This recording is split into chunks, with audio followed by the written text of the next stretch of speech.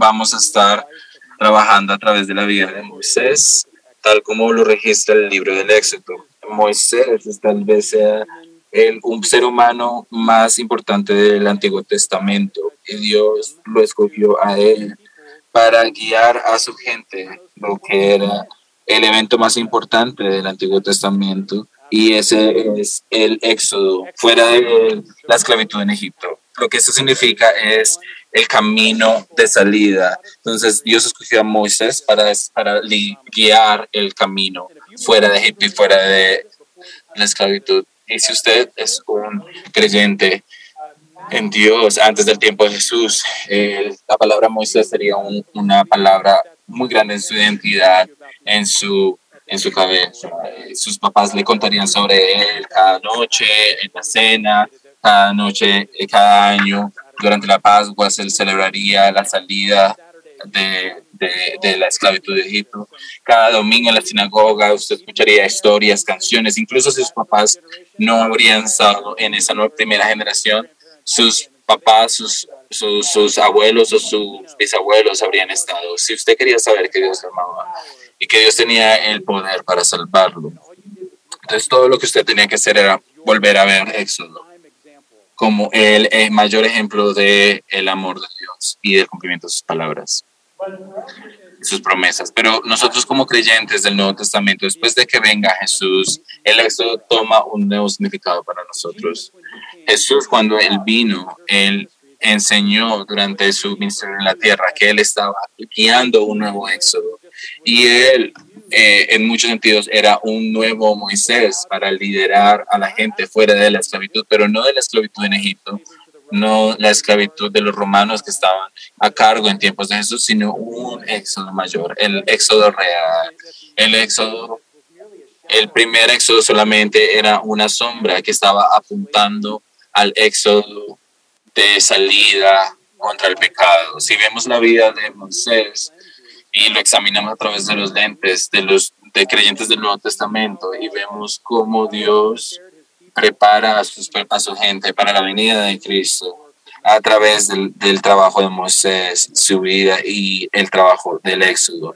Nuestro pasaje esta mañana nos cuenta y nos pone el contexto de cómo esta persona está esperando un Salvador que los saque de la esclavitud. Si usted tiene una Biblia, puede mirar Éxodo número 1, si no, las palabras van a aparecer aquí en la pantalla. Le invito a que se ponga en pie mientras leemos la palabra de Dios en Éxodo 1.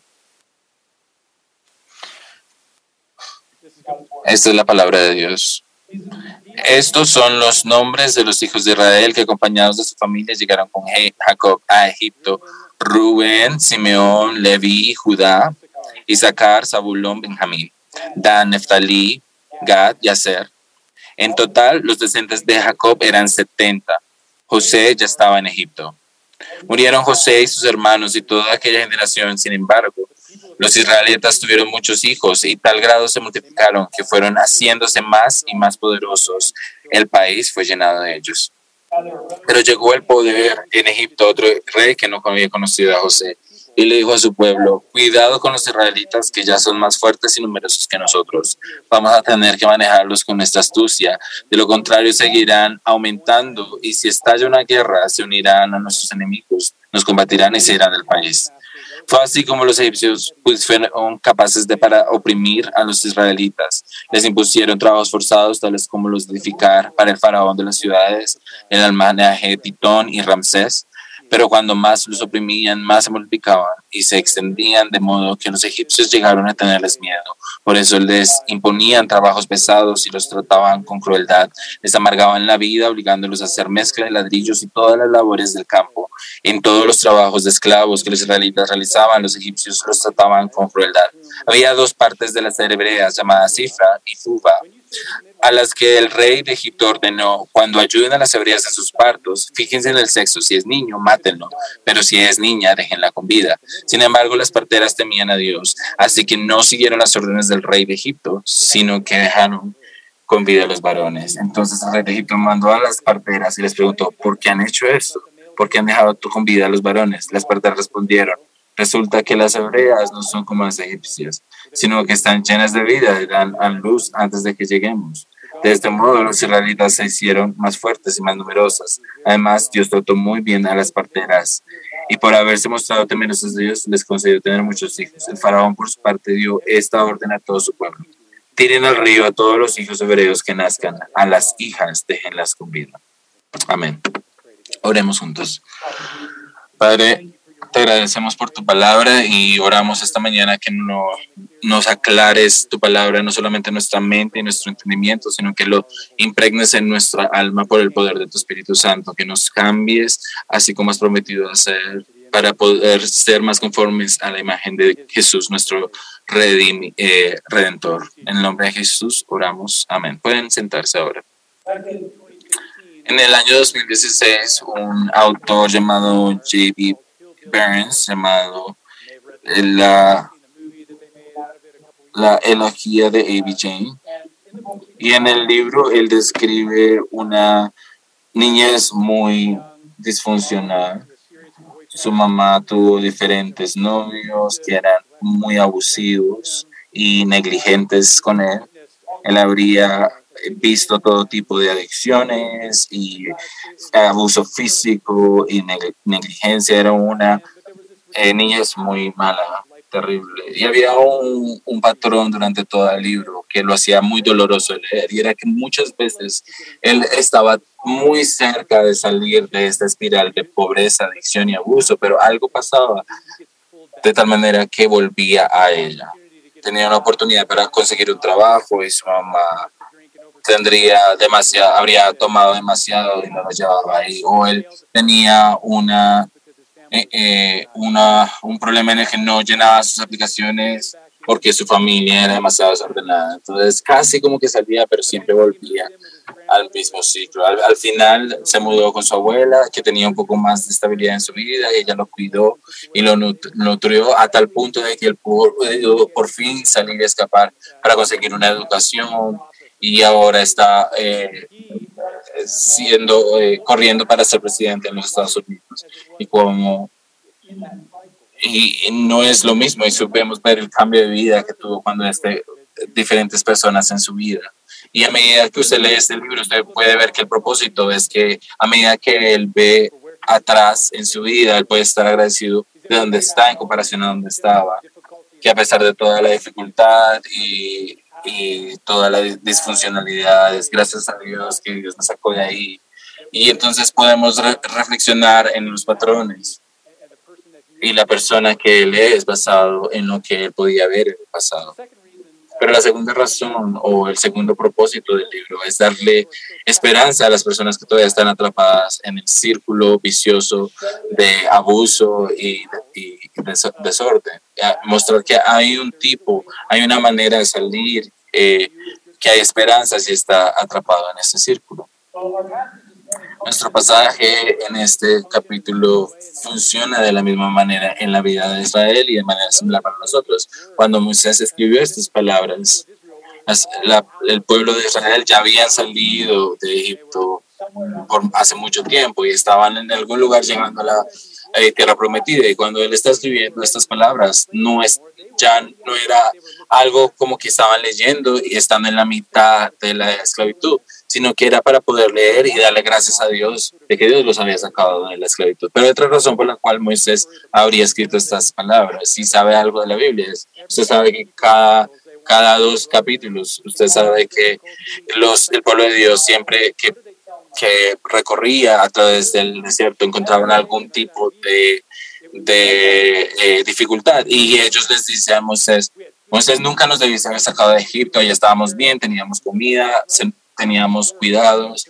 Y Moisés escribió estas palabras para recordarles lo que su vida era antes de que Dios los sacara de la esclavitud, y para animarles de que no se volvieran a dejar llevar.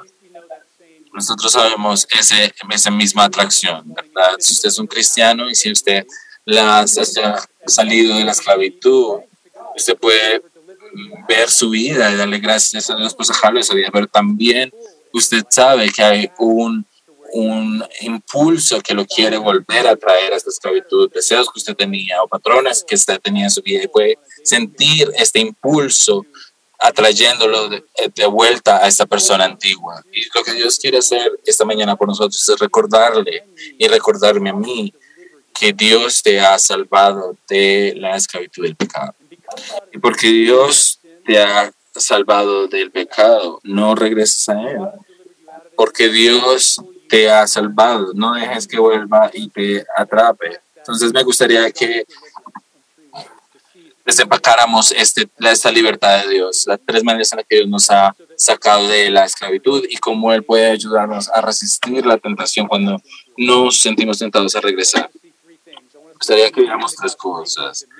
Dios rompe el dominio del pecado, Dios expone el método del pecado y Dios frustra los métodos del pecado. Veamos cómo Dios rompe el dominio del pecado en nuestra vida. Volviendo atrás, viendo al final del libro de Génesis, vemos cómo José terminó en Egipto y él era responsable de salvar no solamente a Egipto, sino también a su familia, a Jacob y a todos sus hermanos y hermanas. Ellos terminan en Egipto porque allá tenían comida y José tenía el primer ministro, era el que salvaba a todos. Entonces era una persona muy importante durante ese tiempo. Durante ese tiempo se nos dice que la gente de Israel floreció, tal como Adán y Eva se les dijo que se multiplicaran y fueran fructíferos. Ellos fueron fructíferos y se multiplicaron y tuvieron mucha prosperidad en Egipto durante este tiempo. Pero ¿qué pasó?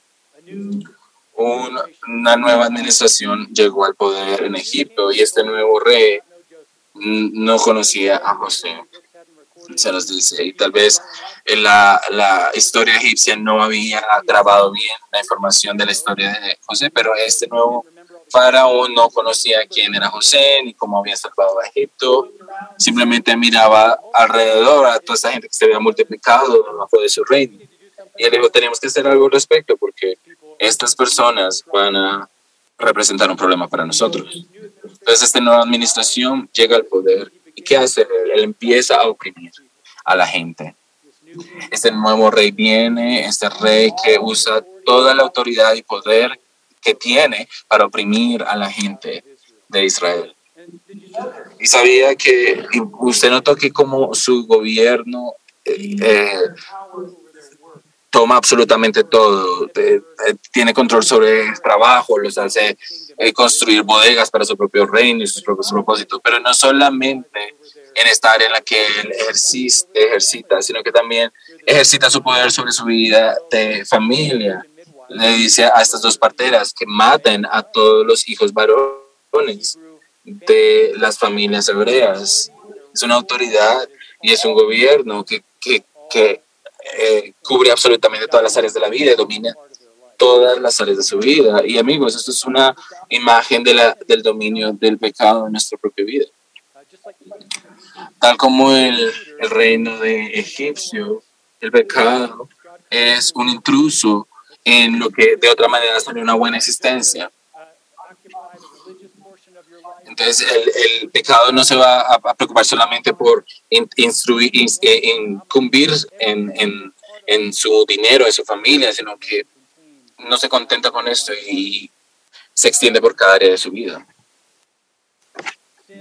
El pecado es un maestro de las tareas.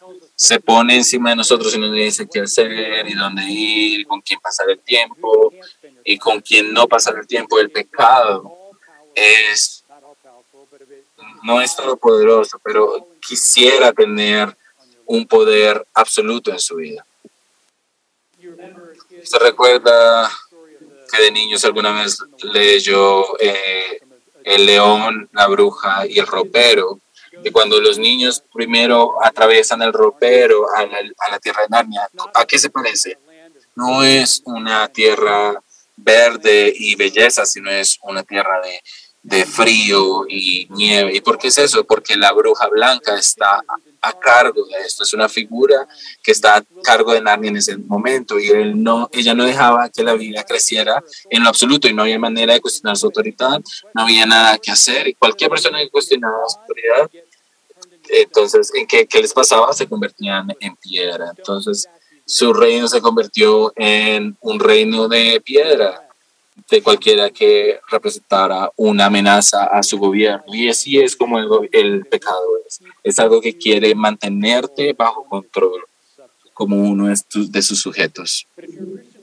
Pero si eres cristiano en esta mañana, entonces Jesús ha roto el dominio del pecado en tu vida. Él ha desatado y cambiado ese gobierno que está en nuestro corazón, que quería gobernar cada parte de nuestra vida. Y mientras el pecado sigue siendo parte de nuestras vidas, ya no tiene el poder de reinar, ni el mismo poder que tenía alguna vez sobre su vida. Y eso es bueno recordar en esos momentos en los que nos sentimos tentados de volver a ser jalados a esta vida. No sé ustedes, pero cuando ustedes se enfrentan a un deseo o una tentación de pecar, es muy fácil pensar, simplemente podría hacerlo esta vez. O esta es solamente en mi mente, entonces mientras yo mantenga todo esto en mi cabeza, no se va a esparcir en mis acciones o en mi trabajo.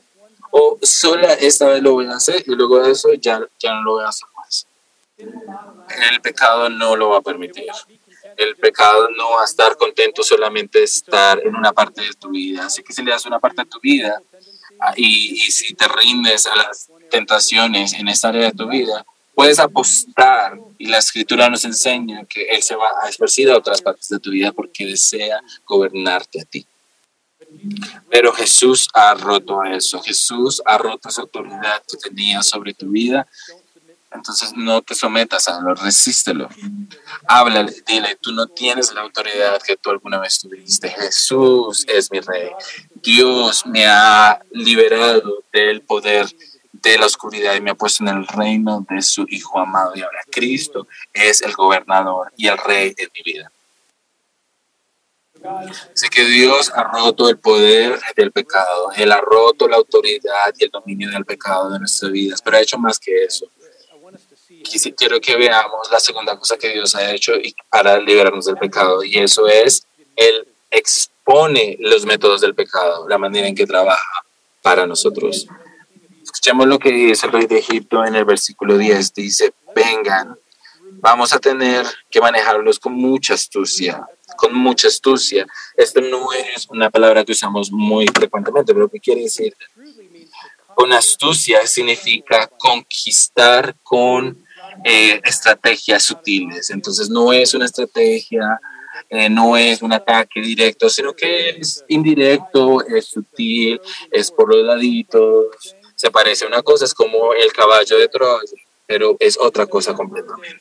Entonces esa palabra ahí, con astucia, está en otras partes de la Biblia. Recuerda Génesis 3 cuando nos dice que la serpiente era más astuta que los otros animales que Dios había hecho. La serpiente es astuta como el príncipe de Egipto. Entonces me gustaría que mantuviéramos eso en mente, que él convirtió el faraón, se endureció su corazón para trabajar con métodos astutos en contra del equipo del pueblo de Israel. Entonces, en la historia, Faraón no parece muy sutil. Pareciera que estuviera diciendo, te vamos a esclavizar y tú vas a trabajar para mí. Pero si vemos un poco más allá de la superficie, hay algunas claves que nos dan una idea del engaño. Entonces, hay una mentira al principio en el corazón de eso. Está diciendo, mira, ellos se están haciendo mucho, son más que nosotros, y si nos metemos en alguna guerra, ellos van a alinear con ellos y nos van a matar. Entonces, eso es una mentira porque no hay ninguna razón por la cual él debería pensar eso. Pero además de eso, la mayoría de las personas a través de la historia que han sido esclavizados, no han sido esclavizados de manera voluntaria. Ellos. Y una vez me vi una cuenta de una mujer africana que había sido esclavizada en el Nuevo Mundo y dijo, Yo estaba jugando por la costa cuando un hombre blanco me ofreció ciruelas de azúcar y me dijo que fuera con él primero a un bote y luego a un barco. Todo me parecía extraño y le pedí que me dejara regresar, pero él no me dejaba. Y cuando fui al lugar, el lugar donde me había encontrado, ya no había visto, ya no veía tierra. Comencé a llorar, estaba ahí con muchos iguales de mi mismo color, hasta que por fin el barco encontró tierra. Entonces, primero te atrae, mira, aquí hay ciruelas de azúcar, ven conmigo, hasta que ella ya no podía ver su tierra y ahí estaba, esclavizada. Tal vez Faraón estaba endulzando al pueblo de Israel, diciéndole, hay muchos proyectos de construcción, hay mucho trabajo para ustedes, luego te vamos a subir el salario. Una vez terminen de ser un pastor, vuelve conmigo y cuando menos lo esperan, vuelven a terminar siendo esclavos en el reino de Egipto. Y los métodos del pecado no han cambiado, o sí, desde el tiempo de Egipto. Los métodos del pecado siguen siendo eh, una carnada, es un engaño, de que el pecado nos intenta atraer y endulzar el oído, no es simplemente un ataque frontal. Vemos eso el día de hoy en el mundo en el que vivimos. El ejemplo más grande que yo veo es este. El 86% de los norteamericanos, y creo que eso puede ser cierto para la mayoría del mundo, están de acuerdo con la frase que dice que si no puede tener para poder tener una vida feliz, debe seguir lo que usted quiere más y tener una vida auténtica. Tiene que descubrir quién es su auténtico yo y seguir los deseos de su corazón y ser consistente con eso. Suena bien, ¿verdad? Suena muy plausible. Quien no quiere ser feliz, tener una vida llena y plena y entender los deseos de nuestro corazón. Pero si usted sigue ese consejo por mucho tiempo, usted va a darse cuenta que va a lidiar a su propio forma de esclavitud. Un autor la puso de esta manera. Si simplemente quiere modelar a través de su vida, simplemente intente de pasar tiempo con sus amigos y disfrutar su vida de lo que más pueda. Pero si usted simplemente quiere hacer eso, usted sería un fracaso. Usted tiene que ser la mejor versión que usted y usted tiene que ser, hacer lo que mejor pueda en su trabajo. De otra manera, usted no está bien. Esa búsqueda constante en nuestro corazón de vivir nuestra mejor vida siempre va a encontrarse con decepción. Va a ser una carga pesada de vivir porque está limitado por su propia habilidad de conocer sus propios deseos, que usted nunca va a saber con seguridad. Va a estar esclavizado a las opiniones de los demás, va a estar constantemente sentirse que se queda corta con respecto a la belleza y las otras cosas que usted ve en redes sociales, en Instagram. Va a decir, ellos están viviendo su vida auténtica y yo ni siquiera sé cuál es mi vida auténtica. Es un peso demasiado grande para cargar, porque es una mentira. Es una mentira que de eso se trata la felicidad. Y amigos, parte de lo que Jesús quiere hacer es quiere abrir nuestros ojos, quiere revelar esos métodos del pecado para que pueda verlos. Y cuando escuche ese mensaje y los otros 100 mensajes de engaño, usted puede decir, no, eso no es verdad. Una vida plena y la felicidad no se encuentra dentro de mí. La felicidad se encuentra en someter mis propios deseos a Cristo para que Él reine sobre mí. Y eso es lo que significa eso. Es lo que significa tener una vida plena y feliz. Eso es lo que el gozo es y donde lo encontramos. Así que podamos ver ese engaño y decir, no, no se me va a volver a traer por esta gran carnada del pecado. Se puede ver cómo Dios rompe el dominio del pecado en nuestras vidas y cómo Él revela los métodos del pecado. Pero hay algo más que me gustaría que viera, porque quiero que vea no solamente lo que el poder del pecado hace y cuáles sus métodos son, sino cuál es el propósito, a qué le apunta el pecado en su vida. El método de Satanás, porque su meta es en últimas la muerte. Y Dios frustra el poder del pecado en su vida. Y vemos esta meta en verso 15 al 22. Después de que el faraón se frustra y no puede esclavizarlos, va a las parteras y les dice, si un varón le nace a las hebreas, hay que matarlo. Y eso nos muestra que el faraón no está feliz con solamente reasignar a la gente a otra parte de su reino o aprovecharse de ellos. No, él quiere matarlos. Su meta es el genocidio, completamente eliminar a la gente de Israel. A la gente de Israel esto pudo haber sido una amenaza incluso más grande que solamente que pudieron perder su raza completa. Pero ¿cuál es lo que Dios le promete a Adán y Eva después de que ellos pecaran? Él dice, voy a enviar un varón, voy a enviar una semilla para que rompa la cabeza de mi adversario. Así que esta amenaza del faraón no era solamente contra su gente, sino era una amenaza contra Dios mismo y sus promesas. Y Satanás, esta era una estrategia de Satanás tratando de romper las promesas de Dios y aplastarlas. En últimas, su meta, la meta del pecado en nuestras vidas es aniquilarnos, comprobarnos completamente el propósito para el cual Dios nos creó, quitarnos las cosas que Dios quiere hacer en nuestras vidas. Y ustedes y yo sentimos esto. Cuando nosotros estamos en pecado,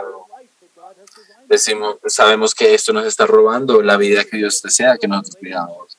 Rompe relaciones, te ayuda, te hace ser negligente con tus relaciones, te meten en vicios, en adicciones, en la manera en que destruye tu cuerpo, tu mente y tu corazón, la manera en que la avaricia y la envidia destruye la capacidad de ser feliz, porque si luchas con esto, lo que sea que tengas nunca va a ser suficiente. Entonces sientes que no puedes ser feliz hasta que tenga esto, $1 más, una experiencia más, un lugar más a donde viajar. Hay algo que siempre te está haciendo falta. Entonces te roba la habilidad de tener gozo. Quiere robarte. El pecado solamente te quita la vida a pesar de las promesas que te hacen. Pero Dios, amigos, no le va a brindar al pecado que se salga con la suya. Si eres un creyente el día de hoy, Él frustra el deseo del pecado para darte a ti vida y darte abundancia en su lugar. Dice, ¿qué es lo que Dios hace? Él pone el temor de Dios en estas mujeres parteras, quienes desobedecen la orden del faraón. ¿Y qué hace Dios en recompensa a estas mujeres por lo que hicieron? Él dice, les da sus propias familias. Aquellos que empujan la muerte reciben la vida. Y estas mujeres son una sombra de lo que Dios iba a hacer en últimas. Jesús no solamente puso su vida en riesgo, sino que dio su vida por nosotros en la cruz. La rindió completamente, experimentó la muerte que ustedes y yo merecemos en respuesta.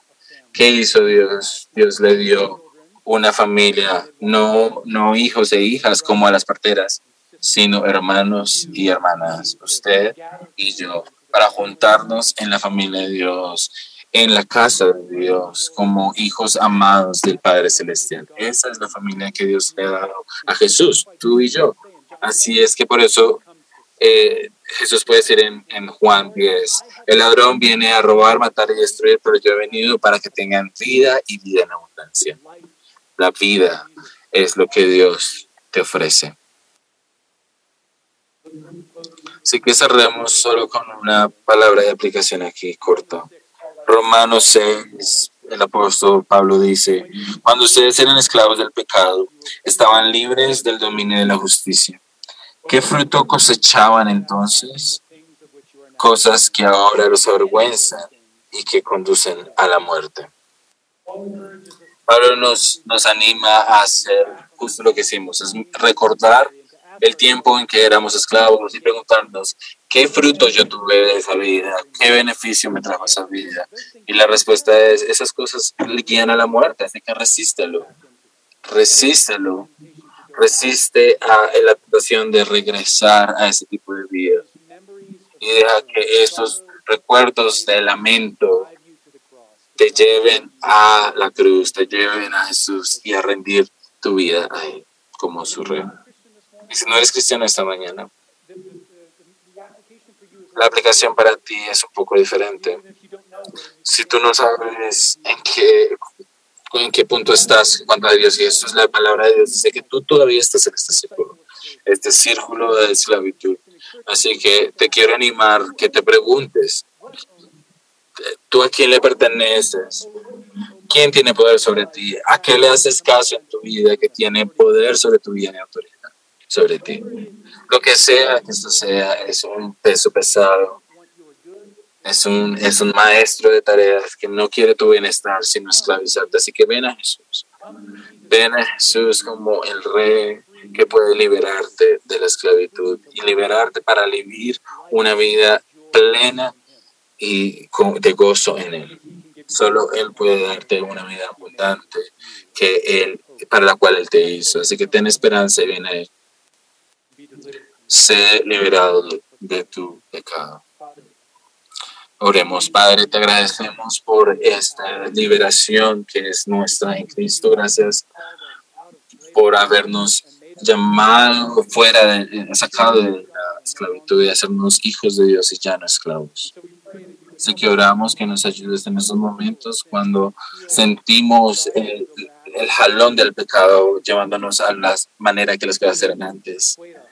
Pero oro que persuadas nuestros corazones y nos recuerdes que allá solamente hay ataduras y que contigo tenemos la libertad para vivir vidas libres, para servirte como tus hijos. Dios, si hay alguno de acá que no sabe de lo que estamos hablando ahora, oro que tú lo liberes del pecado y lo traigas a la abundante vida eterna en Cristo Jesús. Oramos. Amén.